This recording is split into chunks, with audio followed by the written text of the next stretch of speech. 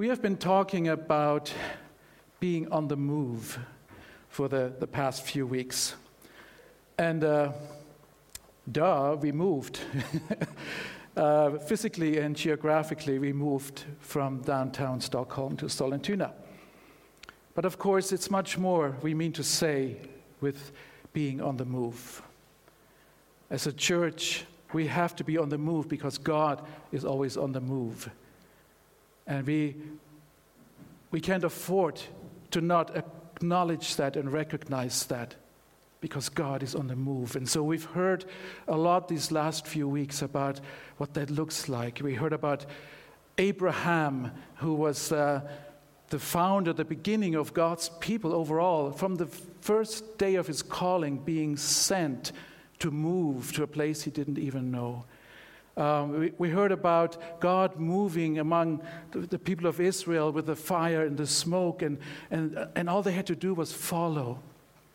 We heard about us being aliens here in this world, the kind of aliens that know that this is not really our place in the future, but for now we're here, and we are here with a purpose. And we don't just sit here and wait for a rapture or something else to happen to take us away from this terribly sinful and dark place. So we've talked a lot about what it means to be on the move, and I think there's so much more God would like to say to us about that. I want to finish this topic by just showing you the other side of a coin. Because I believe that the journey that we're on, and we are on a journey, runs on two tracks. It's almost like two alternate realities. We want to move where God wants us to be. And to move means also for us as a church to leave this building and to be out there. And it's happening in Husby, it's happening around here, and I believe more of that will happen where we will be on our journey outward more and more. We want to reach this community. We want to reach the young people. We want to reach the broken. We want to reach the many foreigners that God is sending to this nation. But while we do that, we dare not forget that actually there is another journey that we are on simultaneously. And that one is hidden. That's the inward journey. That's our spiritual life. And we all know and sense deep inside that if we don't manage to synchronize these two journeys in some way, something is going to happen sooner or later. Either we're going to run out of steam, we get tired and weary and stop with the outward journey. Or even worse, we get so burned out that we just cannot function anymore and need a time of recovery and healing. Or that we, in our zeal to be out there where God wants us to be, we fall under temptation and attack in such a way that our character cannot sustain what we are meant to be, and we fall along the way. Stories are all over the place of that happening. So, herein lies the problem. Many of us have received great training for the outward journey. I know that even before we came to Stockholm, there have been training courses in this church. I know there was a long time ago a Bible training school here. Some of you have been to the ranch, the very famous vineyard training school of long ago. And of course, we all have listened to hundreds of sermons by now and read hundreds of books. And we've run the Kingdom School of Ministry 2 years, and we try to help equip people to do the works of God out there. Pray for the sick, cast out demons, do what needs to be done. So I think we've heard a lot. But now let me ask you a question. How well have you been trained to be in the presence of God? How much training have you received in maybe different ways to pray or read the Bible? Does anyone even ever ask you, well, how is your devotional life? How is it going with your prayer and your Bible reading? This is so private that we don't really like to talk about it. But the problem is, as I mentioned early on, we cannot separate these two realities from each other. Let me tell you a little bit about my story. I became a believer here in Sweden long time ago. And after surrendering my life to Jesus, I joined a church. And immediately, it was unspoken. I didn't get a list. But immediately there were expectations that became obvious. Now that you are a believer, you need to pray. That's what we do. Christians pray. You need to read the Bible. That's also what we do. We would like to see you give 10% of your income to the church and attend as many meetings as you possibly can.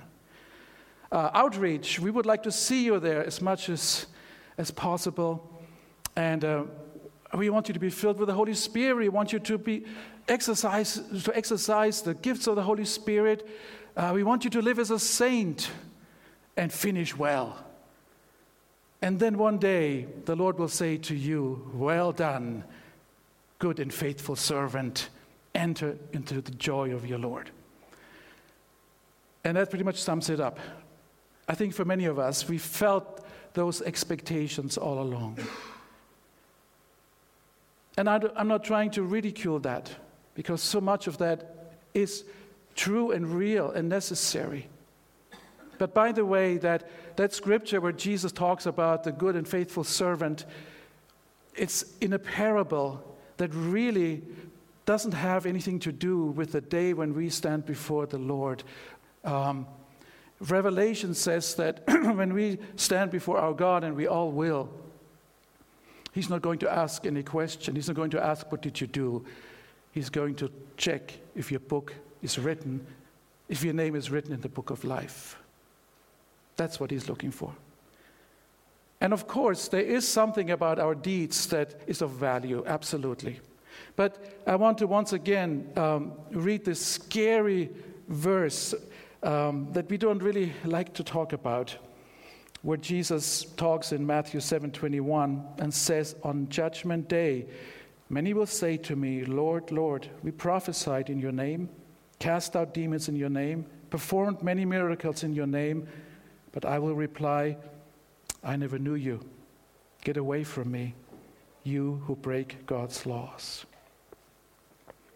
The point is, and has always been, who we are is more important than what we do. And yes, there will be a judgment of our deeds. Our motives will be judged, and some of the things that we thought were so great in life will burn up because our motives were maybe selfish or flawed in some way. And other things that we didn't think deserve any recognition, God will say, I saw that. I saw that. And for that you will receive a reward. So I want to help you and us understand that as we go forward and learning more and more to do the deeds, that we have there's no room for us to forget the deeper journey. And here's this quote from Henry Nouwen. Some of you may have heard his name before. He's quite a well-known, he's not alive anymore, but he was a well-known priest, author, theologian, philosopher, many things. But he is much quoted in the Christian circles. And he says it so pointedly. The farther the outward journey takes you, the deeper the inward journey must be. We've talked about the outward journey so much. Now it's time to talk about the inward journey as well. If we want to continue moving forward in a healthy manner. I want to read another scripture for you. 1 Peter 1:18-21. Your life is a journey you must travel with a deep consciousness of God. It cost God plenty to get you out of that dead-end, empty-headed life you grew up in. He paid with Christ's sacred blood, you know. He died like an unblemished sacrificial lamb. And this was no afterthought, even though it was only lately, at the end of the ages, become public knowledge. God always knew he was going to do this for you. It is because of this sacrificial Messiah, whom God then raised from the dead and glorified, that you trust God and that you know you have a future in God. It's a description of the Christian life. There's very little about doing in there, is there? But it's about a journey with a consciousness of God. So I want to spend a little bit of time to talk about that. We know it's true, what Henry Nouwen is saying. We know that the longer the mast on the boat, the deeper the keel has to be. We know that the higher the skyscraper, the deeper the foundation has to be dug. We know the bigger the tree, the stronger the roots have to be. We know that. And then why do we spend so little time and energy on that which lies beneath our own spiritual life? So I'm going to take you just for a moment to the inward journey, our spiritual formation. It's a process of transformation of the inmost dimensions of the human being, the heart, which is the same as the spirit or will. It is being formed, transformed, as the Bible says, in such a way that its natural expression comes to the deeds done in the power of Christ. So we want to do the deeds in the power. And we always wonder, I don't know about you, but I always wonder, okay, I know that I need the power to do the deeds, but where do I get the power? Where is the power? You know what John Wimber used to say? He said, the power is in the presence. And that's exactly what we mean with that. The power we long for, the power that we so desperately need to do the deeds that we want to do. The power is found in the presence of God. And where do we find the presence of God? For some people, it's the Sunday meeting. It's the summer camp. It's some highlight of a conference. But there is much more. The power of God is present in you every single day of your life. Whether you feel it or not, it's there because he has poured out his Spirit upon you, as we heard earlier. We teach our children, we teach them, Jesus is in your heart. And then we check, where's Jesus? In my heart. But we don't believe it ourselves sometimes. We're out there and we are in the midst of maybe a difficult situation, and Jesus seems far away, not present at all. But he is. Otherwise, he's a liar. He said he would be with us every day of our lives. And he said that if we abide in him, he will abide in us. And there's that glorious mix-up that is so hard to understand. But he is in us. His presence is there, but we are not aware of it because we have not been trained to recognize it. And so we say, I have no power to do the things that Jesus is asking me to do for him. So at the heart of spiritual formation is becoming aware that God is everywhere, and learning to practice his presence and yield to his untransforming grace. We should have been taught that when we were young. It should have been part of our discipleship. It wasn't part of mine. Maybe it was part of yours, but it wasn't part of mine.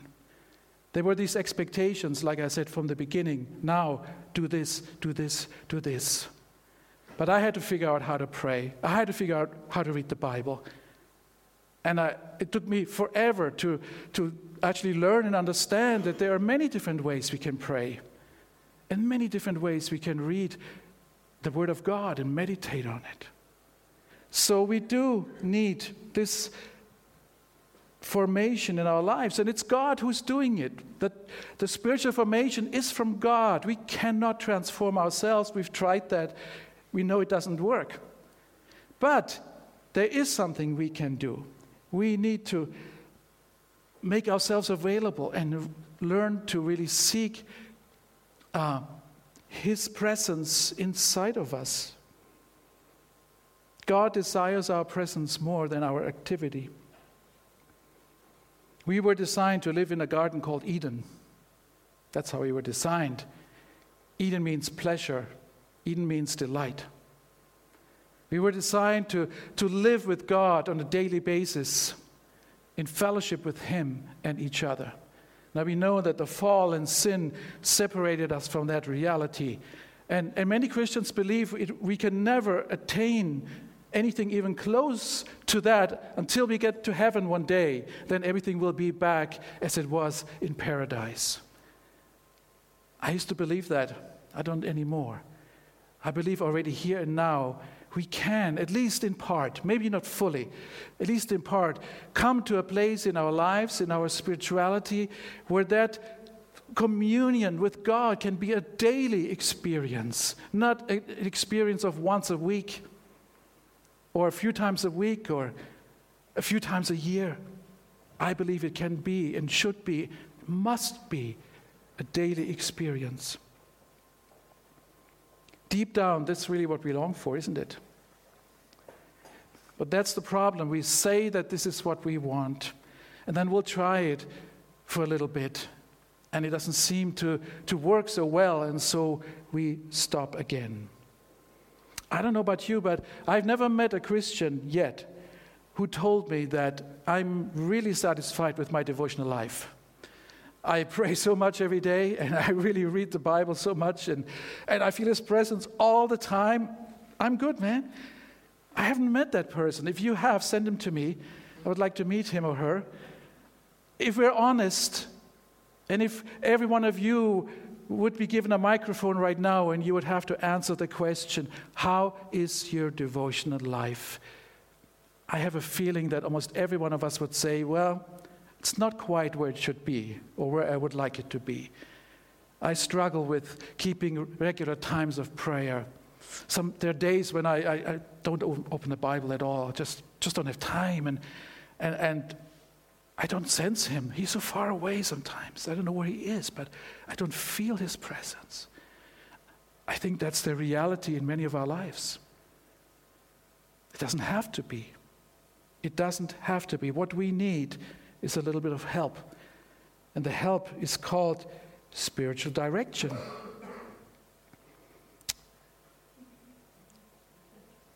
For many people, this is kind of a new thing. That, actually we talk about this. We know that if we want to excel in any kind of sport or academic achievement, we have to train and work at it. Where's Jakob? I saw him before. There he is. I don't think he would go run a marathon without training for it. That would be quite foolish. I don't think any athlete that wants to excel would attempt to do that without training the muscles that are needed for whatever they want to perform. It would be like that little guy trying to lift those 200 kilos or whatever it is he's got on there. It's just foolish, isn't it? And especially here in Sweden, people love to go to the gym. They understand the value of fitness and trying to live healthy. Forget the Lordox goodies, but other than that, people are pretty much aware of the need to train and work out and do some exercise. What makes us think that we don't need that for our spiritual man? There's a spiritual muscle inside of us called the soul. And you know what? You can train your soul to sense the presence of God.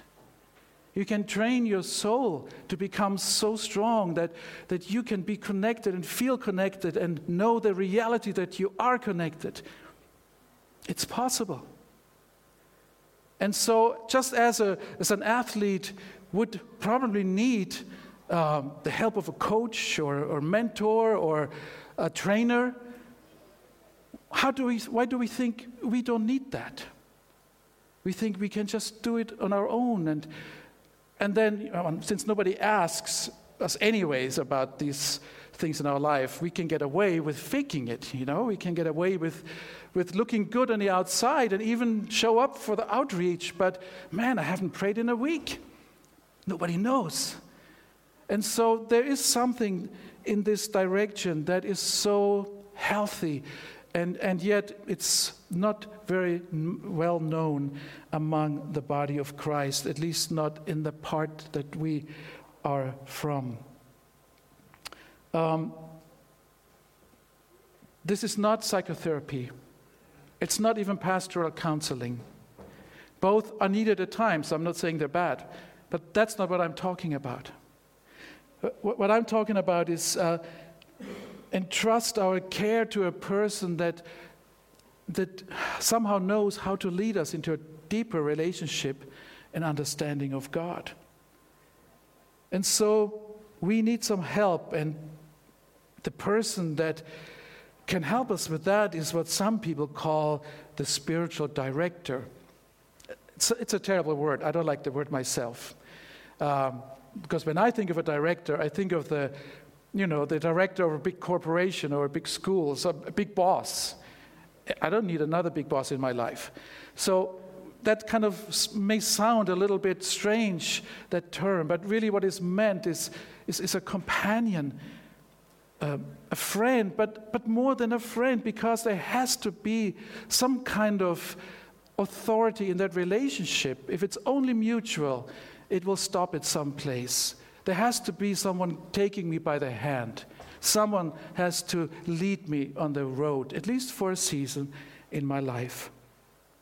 And so this person, this spiritual director, offers spiritual guidance, companionship, to help us make sense of our faith journey and encourage us through the more difficult transitions and valleys of our pilgrimage. And he helps us make sense of the witness of the Spirit, assisting us to respond well to the question, how is God present to me? And how is God at work in my life? Let me give you a little story here. This is a scene from my life, okay? And it happened more than once. I'd be in the car with my wife, Kathy, and we are on our way to visit a new friend. It's someone that we have never visited before, and they live in a quite remote place. It's before the time of smartphones, GPS, and Google Maps. So what you do, you have a piece of paper and scribble down some instructions about at which tree to turn and all that. And of course, I have my trusty shell map that's been in my glove compartment for 20 years.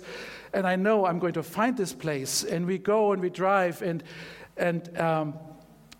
before long, we realize we are not where we're supposed to be. And then typically, Kathy would say, why don't you ask someone for direction? And I will answer, I don't need help. I know how to read a map. We're almost there, And so we go on, and eventually we arrive at that place where even I have to admit I'm lost. And then I have to humble myself and roll down my window and ask someone walking by, could you please help me and direct me to the place where I need to go? It takes humility to ask for direction. It takes humility to ask for help, because we think we don't need help. I'm not lost. I know where I'm going. In reality, some of us are a little bit lost right now, aren't we? Some of us aren't quite clear about God's purpose for our lives. We're not so sure we are in that relationship in a way where we really function as God has designed us to function. So there is something about that. We need a fellow pilgrim who can help us discern and foster God's presence in our lives. Historically, this is not a new fad. Some people think, oh, this is something new again, now we have to do this. And many have never heard those terms, spiritual formation or spiritual director, before.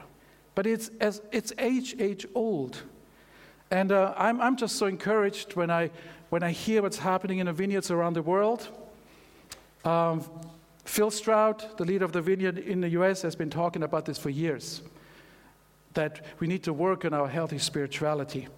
Last summer at the summer camp, John Wright, the leader of UK Vineyard, he said the same thing. He had a whole session on healthy spirituality, and he talked about the need of having a spiritual director to guide you, someone to really speak into your life. And this week I was on Facebook, I saw this link to David Ruiz, who is now the leader of the Canadian Vineyards, and they're having conferences all over Canada right now, and guess what they're talking about?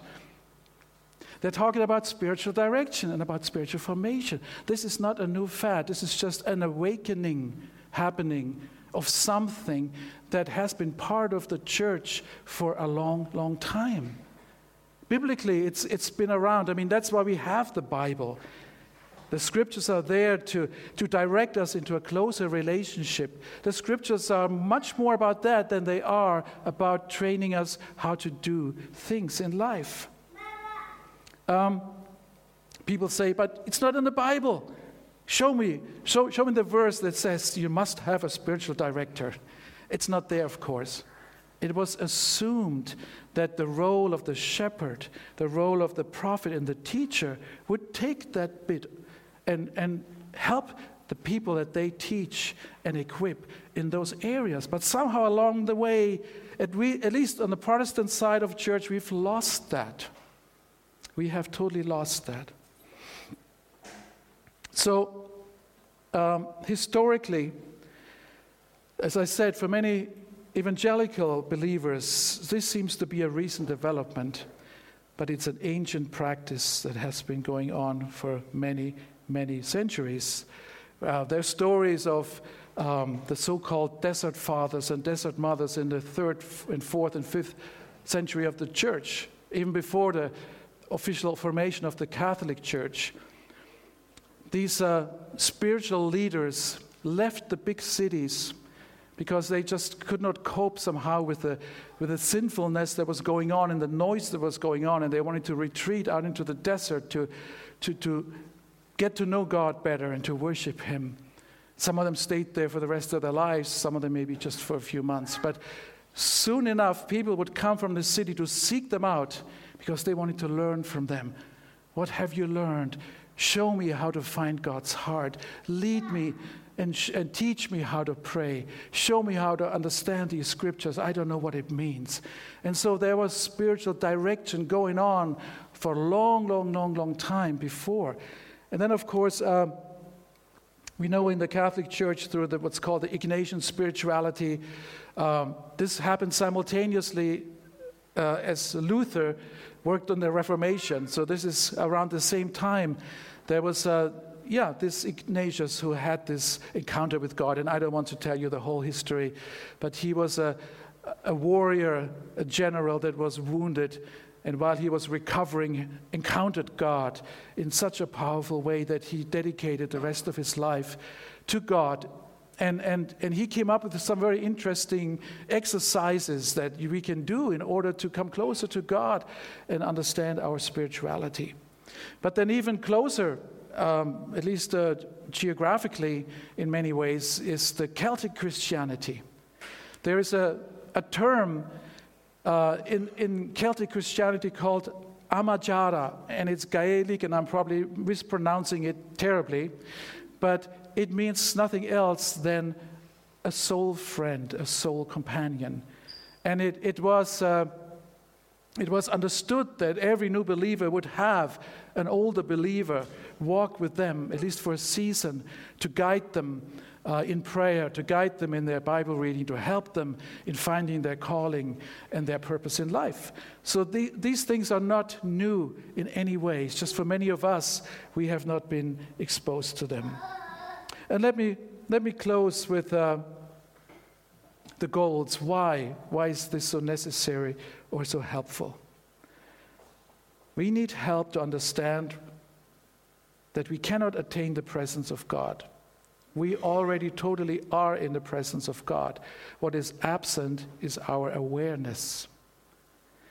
I'm wrestling with this right now because there's some scriptures I don't know. I feel we haven't quite unlocked them.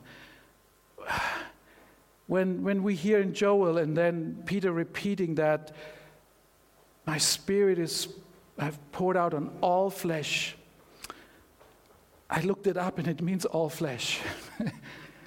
So what does that mean? Does it mean his spirit is on every person that walks this earth? If that's so, then, well, our job may not be as hard as we thought it was. But it means that maybe it just takes for us to help them gain awareness of God's presence in their lives and then open themselves up and, of course, experience forgiveness and new birth and all that. We are not taking this out of the equation. Anyway, I'm not quite done with that topic, but I'm thinking about it a lot because I know now, since I have kind of studied this and practiced this for a number of years, there is a truth in that. His presence is with me all the time. What I lack is the awareness.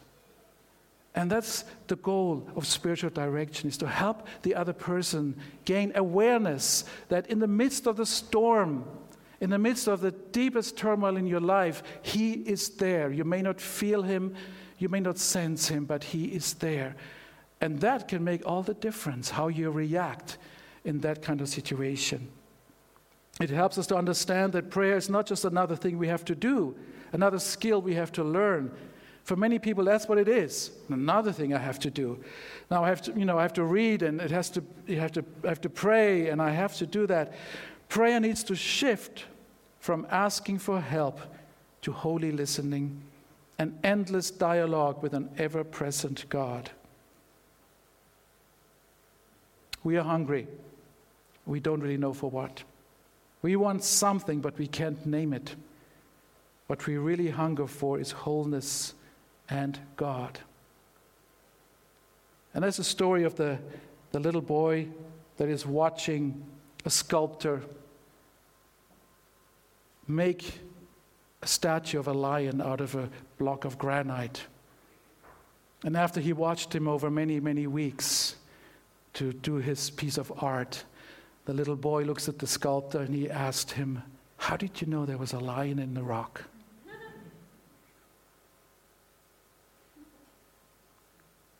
You and I, we need someone that can see the lion in our rock, in our heart. We need someone that can help us see the presence of God in us. All the deposit of God's grace and goodness in us. You see, the sculptor knows it by heart. He knows what the lion looks like. He sees the lion when he looks at the rock. If he wants to make an angel, he sees the angel before he starts working on the rock. He sees it because he knows it by heart. We need someone that knows God by heart. Someone that knows God by heart and can help us bring out that presence, that holy presence of God in our lives. Wouldn't that be great? I don't know about you, but that excites me because I've been on this journey for a long time now.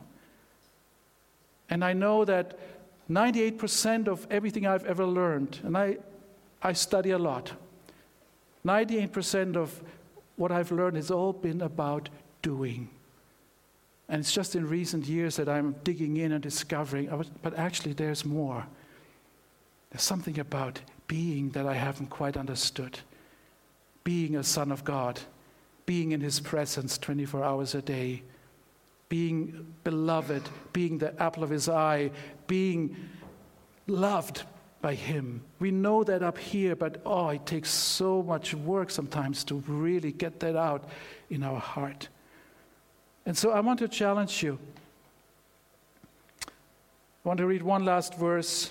One of my favorites. It's from the Message, so it may sound different than what you're used to, but I just love the way it's worded. Are you tired, worn out, burned out on religion? Come to me. Get away with me and you'll recover your life. I'll show you how to take a real rest. Walk with me, work with me, watch how I do it. Learn the unforced rhythms of grace. I won't lay anything heavy or ill-fitting on you. Keep company with me, and you will learn to live freely and lightly. I would like to pray for you, for us,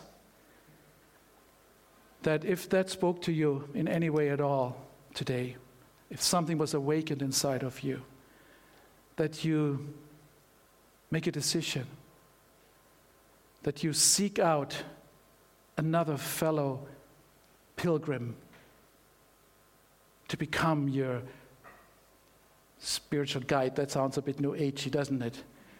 But you know what I mean. Someone that can take our hand for a moment and say, you know what? I'll walk with you for a while. I give away what I have. I teach you what I know. And together we explore the goodness and the mercy of God in our lives so that we can become fit and equipped and aware of the power that is in us to do the things Jesus has asked us to do in this world. If that's something that resonates in your heart, we would like to pray for you. But more than that, we would like to invite you to come and talk to us. Maybe we can pair some people in the church. Wouldn't it be great if every younger person would maybe have somebody a bit older to just kind of walk with them for a while? Wouldn't it be awesome? I think it would be great. We are now starting this spiritual formation small group, and it's not too late to join if you're interested to find out more. We're just going to do some simple exercises and learn how to read the Word of God with new eyes. We're going to learn how to pray in ways we may never have prayed before, and see how it affects us, see how it helps us into a closer relationship. It's not that the relationship is not close, but it's the awareness I'm talking about that we need help with. We need to train that spiritual muscle if we want to be fit in our spiritual life.